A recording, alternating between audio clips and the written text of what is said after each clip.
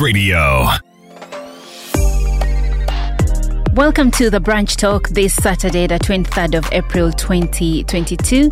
I'm your host, Olive Najuma, and I am more than excited about today's brunch because with a special guest, we will be having a conversation on an issue that everyone I know, young and old, is concerned about. Over the years, we have seen statistics ranking Uganda as one of the poorest countries in the world. It's rather disheartening that a big number of Uganda's population are living below the poverty line and can hardly afford a meal a day. This is not just mere say because in the first half of 2021, Uganda's finance ministry reported that 28% of Ugandans were poor. That rate had increased from 18% before the pandemic, and according to a report by the United Nations Development Programme on the impacts of COVID-19, some 4.4 million workers in Uganda's informal sector were expected to fall into extreme poverty. This is a statistic that largely came true due to the COVID-19 related restrictions. But even before the pandemic, Ugandans were poor despite the country possessing natural wealth. One man has taken it upon himself to empower Ugandans out of poverty. That man is none other than Joseph Kabuleta, the founder of National Economic Empowerment Dialogue. Kabuleta is also a former presidential candidate, a journalist, author, sports analyst, and a pastor. He will be joining me on this brunch when we come back. Hey, I know you heard about us. Yo, this is Drake. It's Normani. Wizkid. Kanye West. Chloe Bailey. What's good, y'all? This is the Mayor Capella Great. This is Lil Nas X. Yo, what up? This your boy Meek Mill right here. Hey, this is RX Radio. Are you concerned about the level of poverty in Uganda and do you need help to change that? Joseph Kabuleta will surely help with that.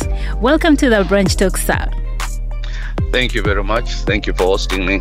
Yes, thank you for sparing the time. So, firstly, what inspired you to found the National Economic Empowerment Dialogue and who is your target audience? What inspired me is more or less summarized by what you just said in that brief as you are preparing for the show, yes, for the introduction to the show, is the extreme poverty in the country, which, as far as I'm concerned, is a bit of a quagmire because, on the other hand, there is extreme wealth in the country. Yes. So we've had scenarios where people are living in areas where there is a lot of wealth. I'll give you an example. In Busia, where recently a mine, one of the biggest gold mines in Africa, was launched and it's going to be run by the Chinese, and it is producing a lot of wealth. I'm talking about 1,000 kilos of gold every day.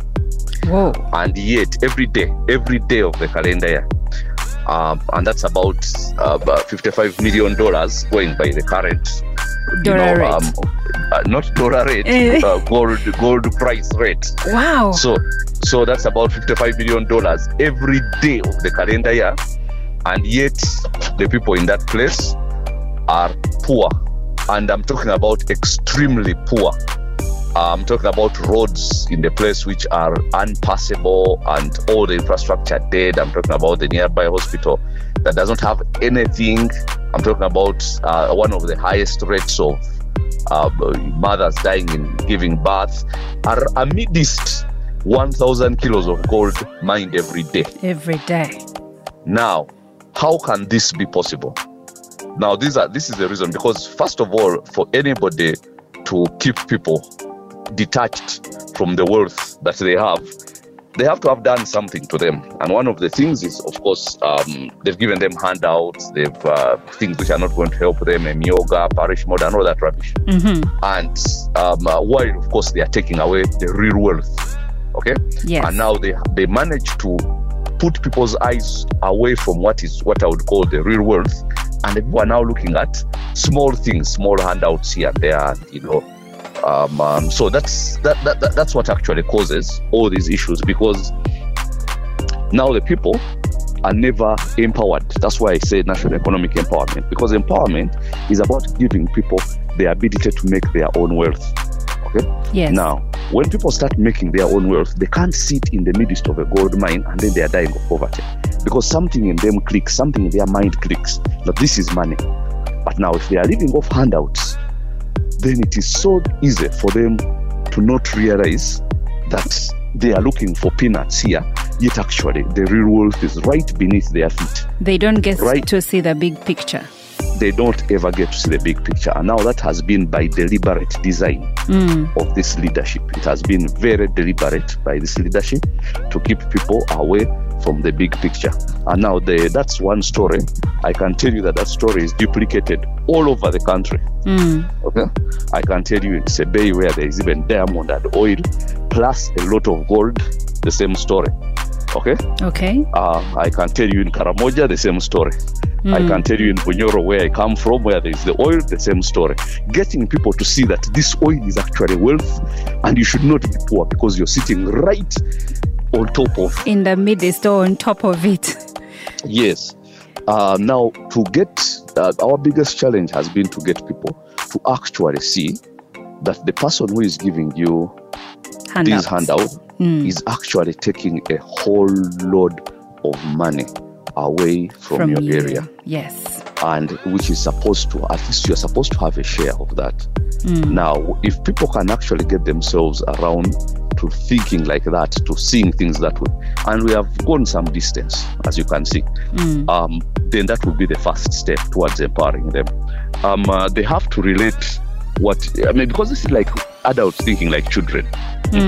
It's like a child crying for a sweet when they have money there, but they don't relate that this money can actually buy a whole load of sweets, but they want the actual sweet. Now, this is a real thing, and it's a big tragedy. Okay, so tell us more about the strategy and the tools the National Economic Empowerment Dialogue is using to reach as many Ugandans as possible in this poverty alleviation endeavor. First of all, the first strategy is to inform and let people know. For instance, you get to those places where all this wealth is being dug, and they actually have no idea. They just see there is a fence around here, and people drive in there, drive out. We see trucks going in, trucks going out, and somehow the locals do not interest themselves in what is going on there. And so the first strategy is to inform and to make sure that people are informed about what is actually happening. Now, information is the beginning of any form of empowerment, okay? Because the people who disempower, first of all, disinform or spread fake news, or ensure that the people whom they want to disempower are uninformed, either uninformed or misinformed. So the real information is the first step. Now, there's a story that I tell of, a true story, and it's actually turned into a movie called Big Eyes in 2014, of a lady called Margaret. She was called Margaret Ulbrich, later to be called Margaret Keane. Now, here is a lady who was a very talented artist and used to draw unique pictures of human beings with big eyes, unusually big eyes. And for some reason, her art spread across, almost all of California, especially the San Francisco area and so on. But then she had a husband who was very greedy and manipulative. So what the husband did is, when they got married and she became Margaret Keane, he convinced her to sign off her art pieces purely as Keane, just Keane, without the Margaret.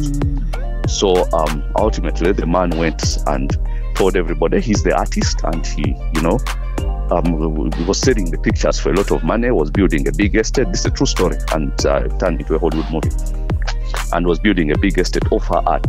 In the meantime, he would keep her home in her studio, hardly ever moved, make sure very few people even ever come to know about that, she come to visit her. So basically she was isolated and drawing. All he did, she would draw pieces, and when she would complain, he would placate her with some nice dresses, take her out once in a while, but make sure he doesn't take her to hotels where her art is hanging, because then she would start asking, how come, I don't get, my art is here and I don't get anything out of it.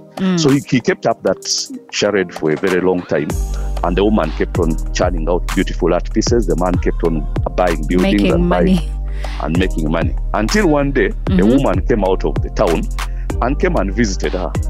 Now, her art studio was a secret place away from the house. So even her visitors would not go there. So nobody presumed that she's the artist. They just knew she was the wife of a very famous artist.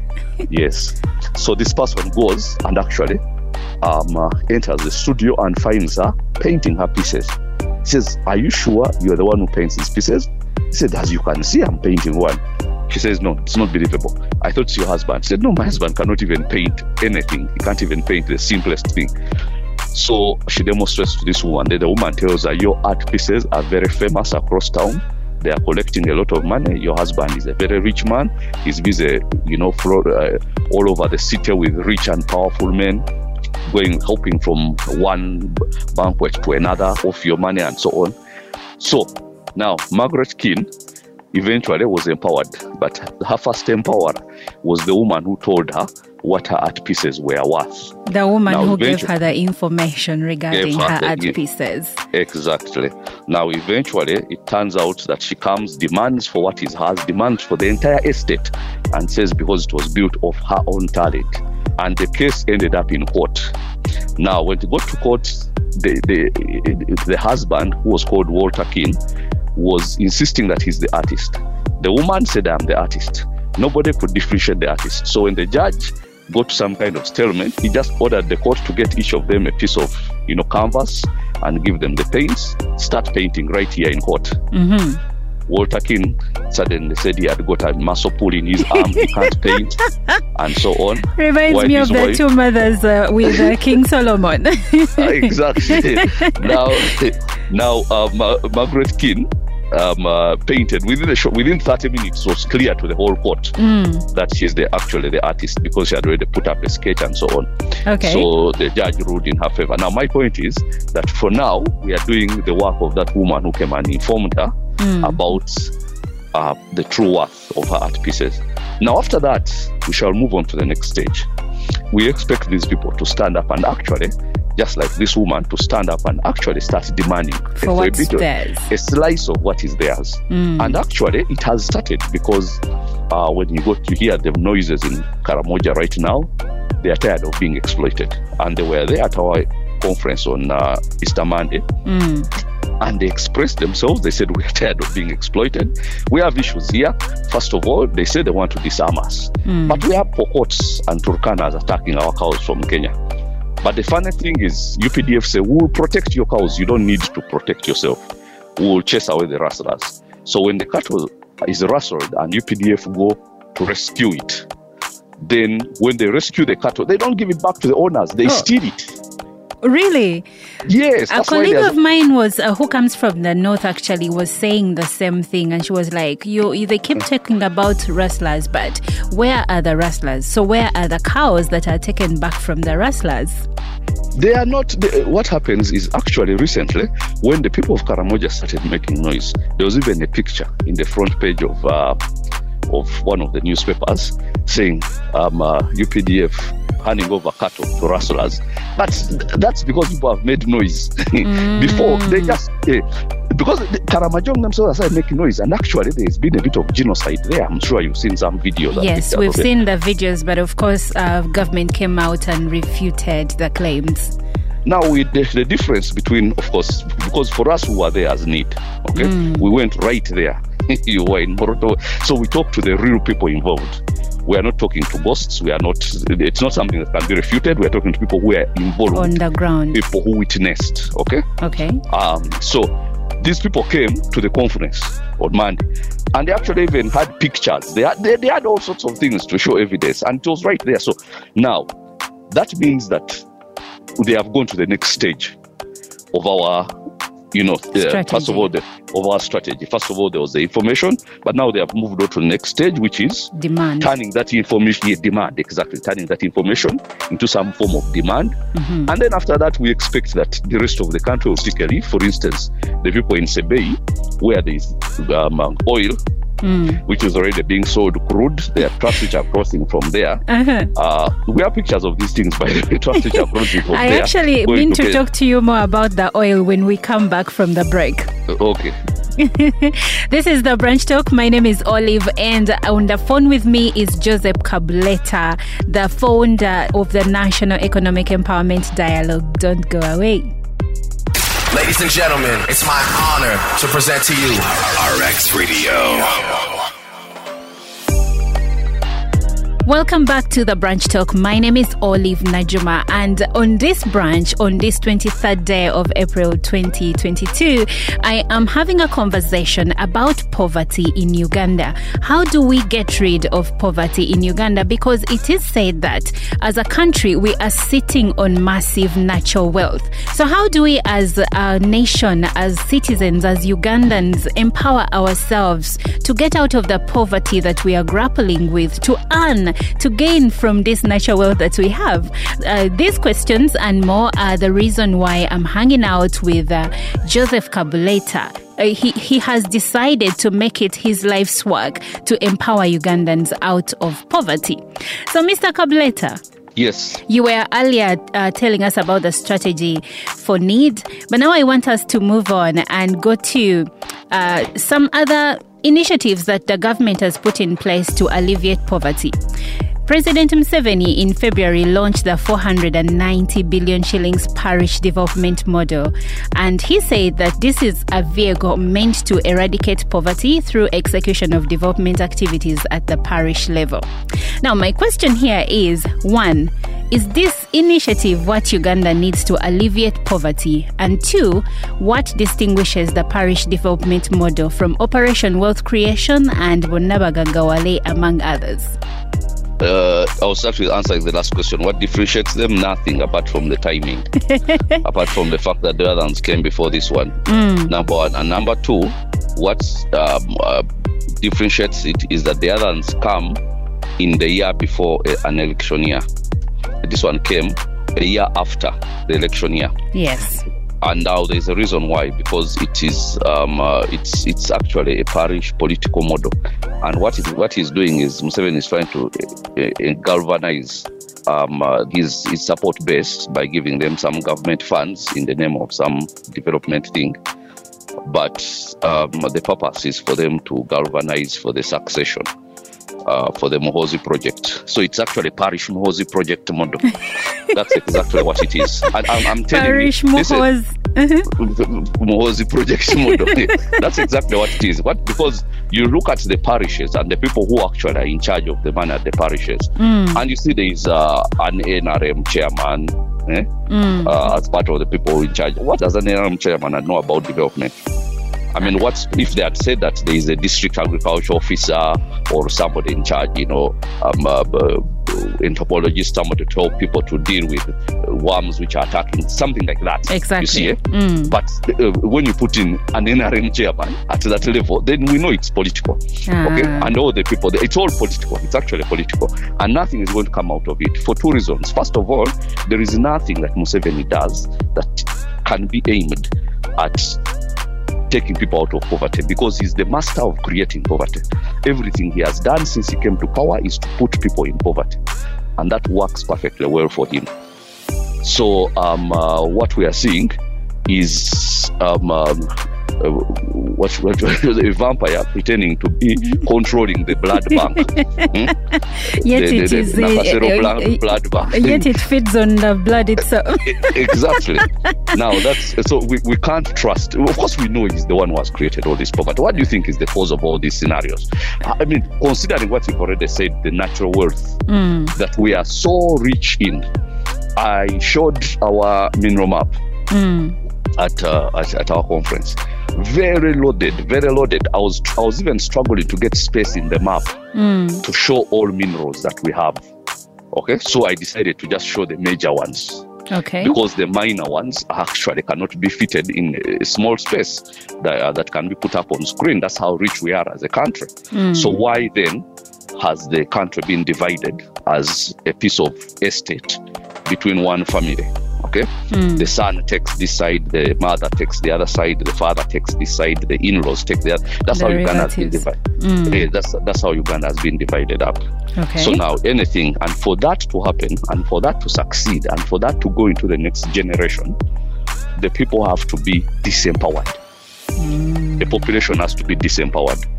And a disempowered population makes it so easy for successions to take place, for people to become disillusioned. And this has happened in other countries. You know, go to countries like, let's say, Equatorial Guinea, countries like Togo, even Guinea-Bissau, where one president lives today, and there's 3-4 generations of one of the same family, the father, the son, and the son.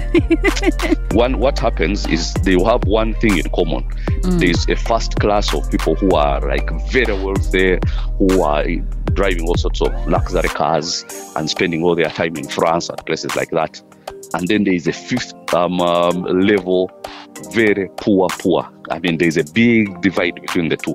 So the people in the lower divide are so desperate, and the only thing they can hope for is somebody in the upper echelon to want you for some reason. Maybe you give birth to a beautiful daughter and somebody from up there falls in love with her. Like, that's the only attachment you have to the wealth in your country. And it has been set up over years, okay? And this is what Museveni wants for our country, by the way.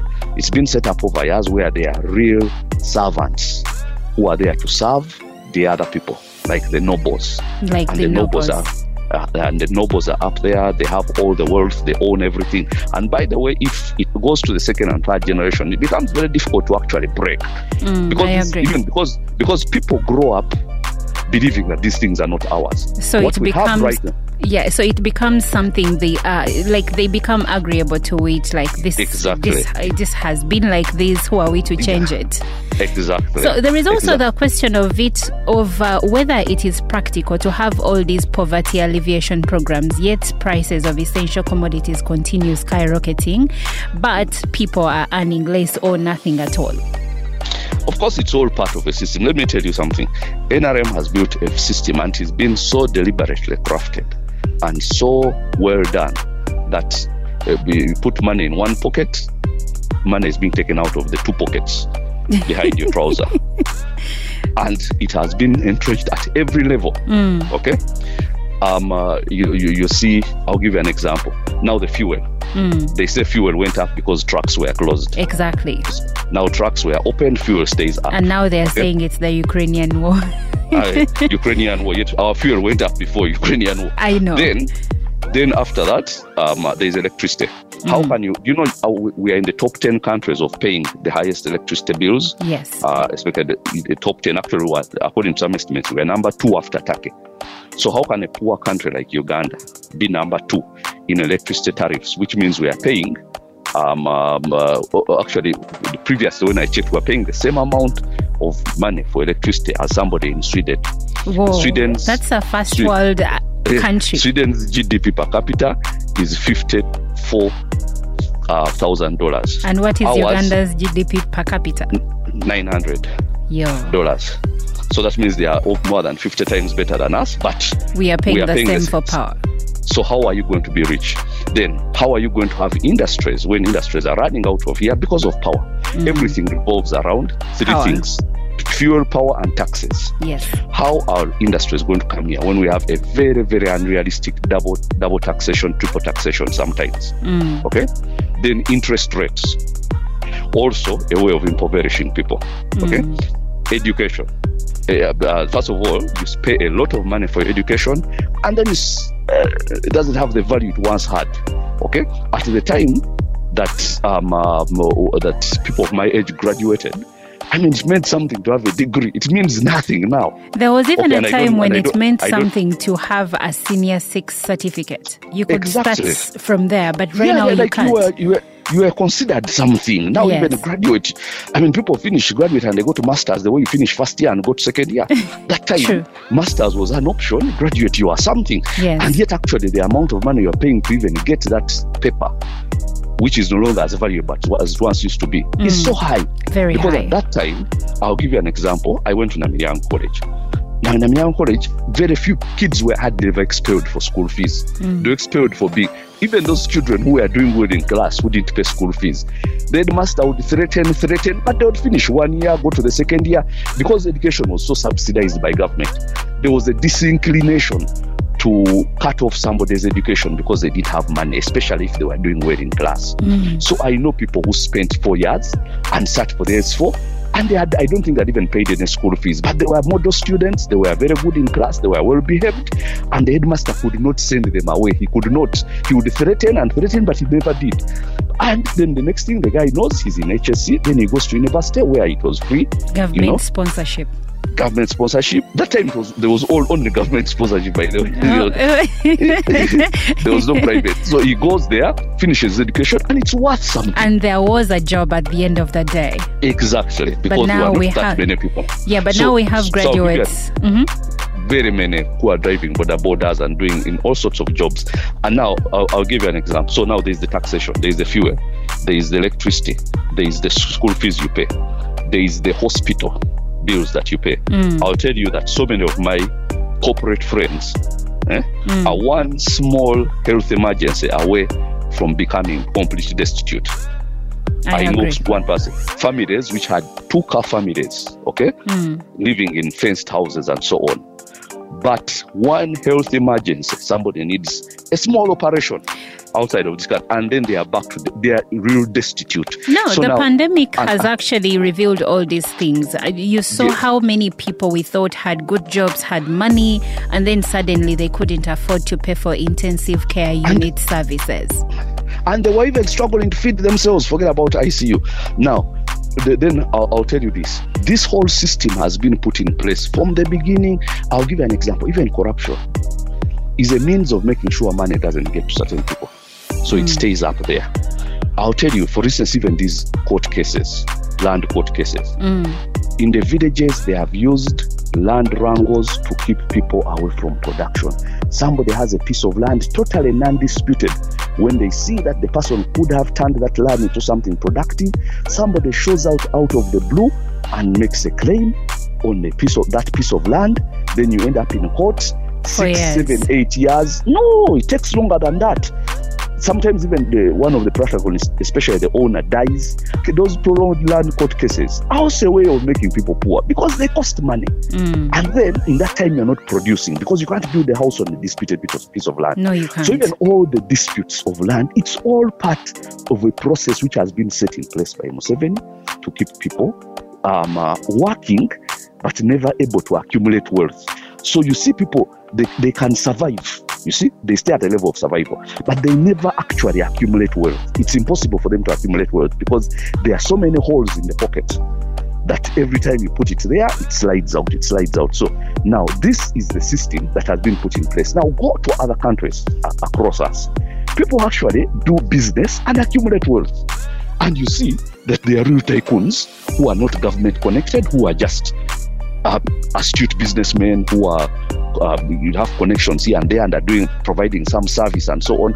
So it's only in Uganda where the only people who actually can really accumulate wealth are people who have some kind of sort of connection, and it has been by design. Connection, depending on where they come from, things like that. And things like that. So my point is that considering that he has spent 30 years putting that system in place, can he then come up with a system that is actually now going to make people rich? No. Okay? Wow. It goes against the very essence of why he is president, of what his presidency is about. So now this is why we tell people that if we are ever actually going to see a prosperous country, first of all, it has to start with an enlightened population. Because the population themselves send leaders, and I'm not talking about leaders like the president. For him, he cheats elections. So I'm talking about lower level leaders. So we have to change the population to make them start asking tough questions, asking questions about their livelihoods, asking questions about their wealth, the things that belong to them, asking questions about what kind of governance, how can all this wealth be siphoned and taken somewhere, and the people who are in that place. I'll give you an example. Some of those people working in those Chinese gold mines earn 5,000 shillings a day. They work from morning 7 a.m. up to 7 p.m. and they earn 5,000 shillings a day. And they are busy producing 1,000 kilos or $55 million of gold every day. And they are earning 5,000 in that day. Oh my God, let's take a break. This is too much. But you're listening to the Branch Talk. My name is Olive Najuma, and I am with Joseph Kabuleta, the founder of NEED. Now, if you're wondering what NEED stands for, it's National Economic Empowerment for Dialogue. We'll be right back.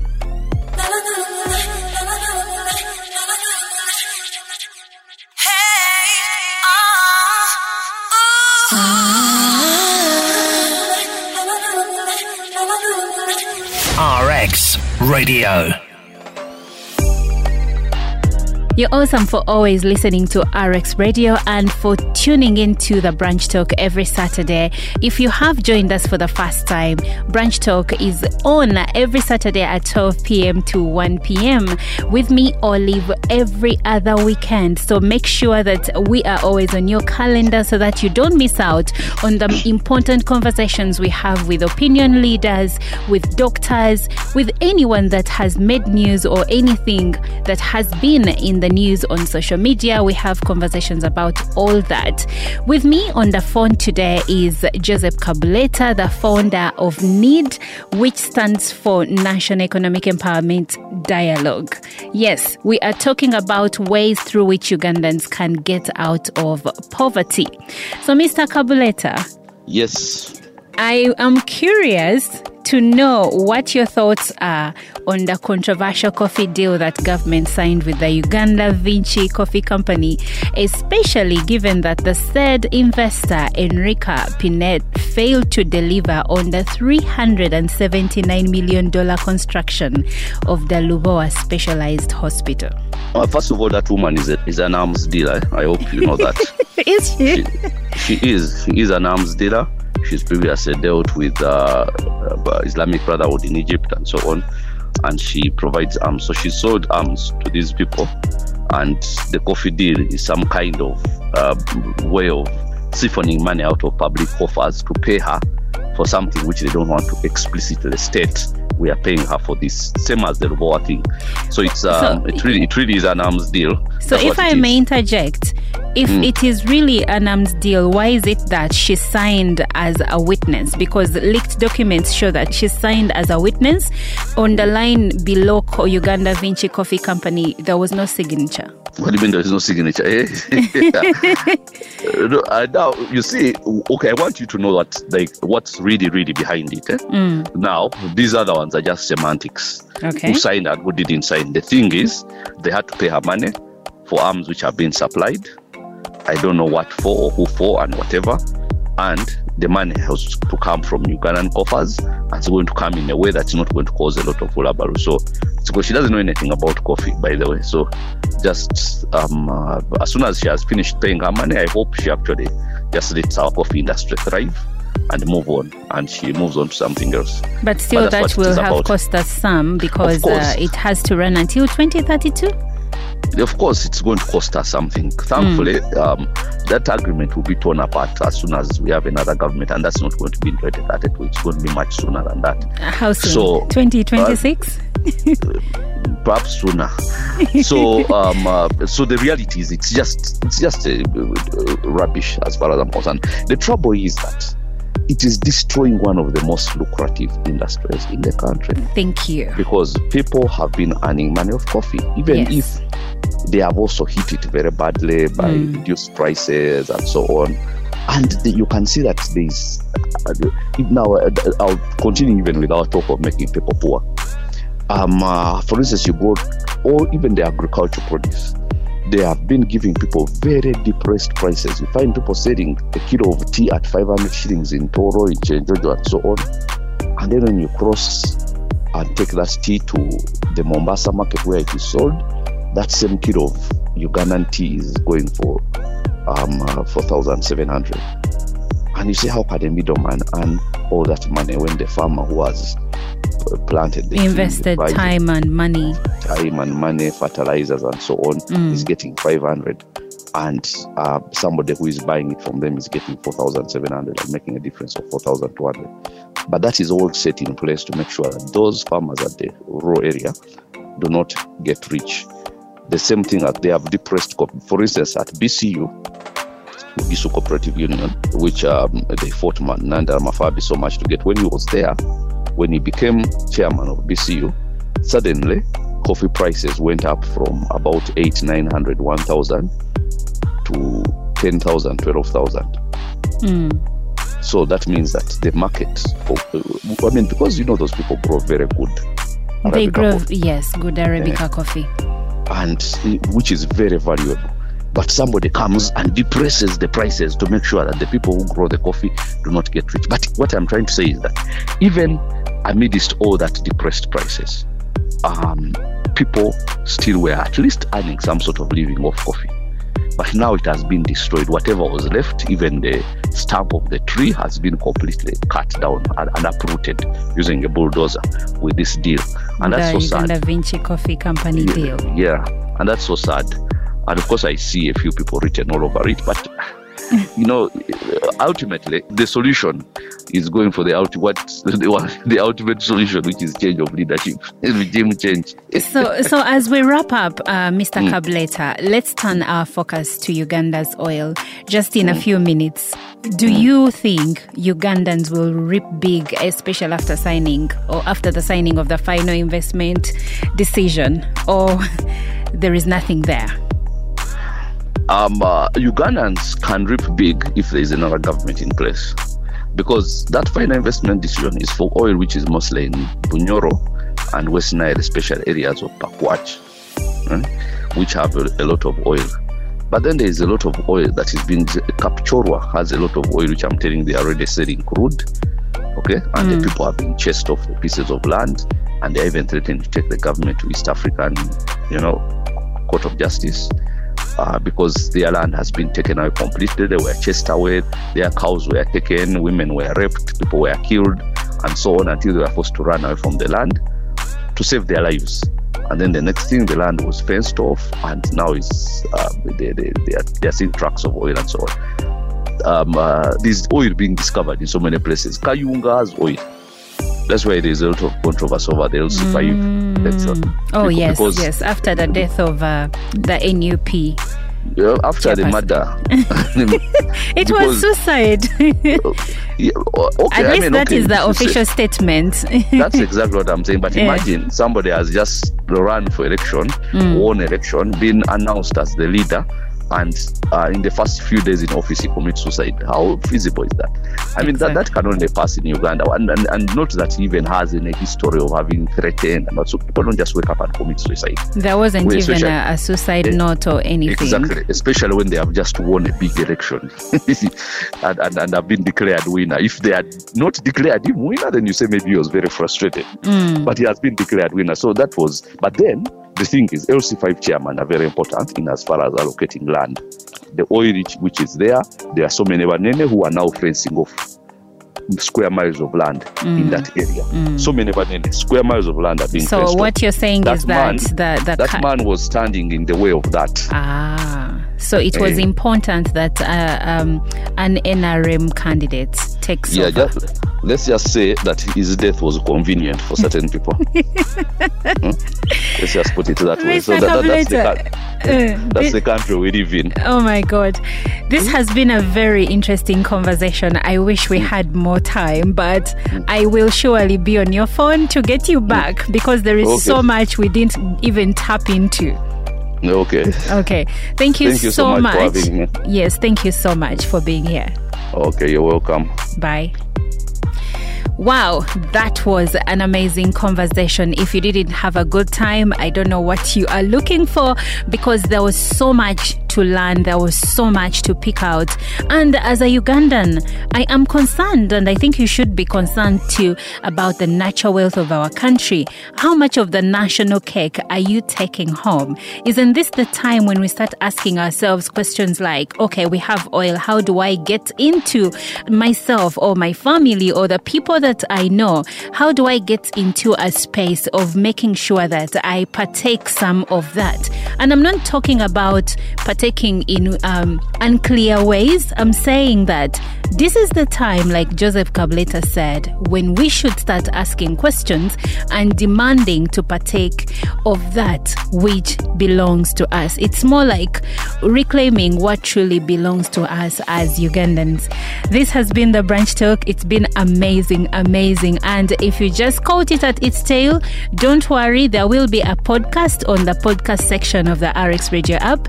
Until next Saturday, my name is Olive, and bye-bye. You're listening to RX Radio.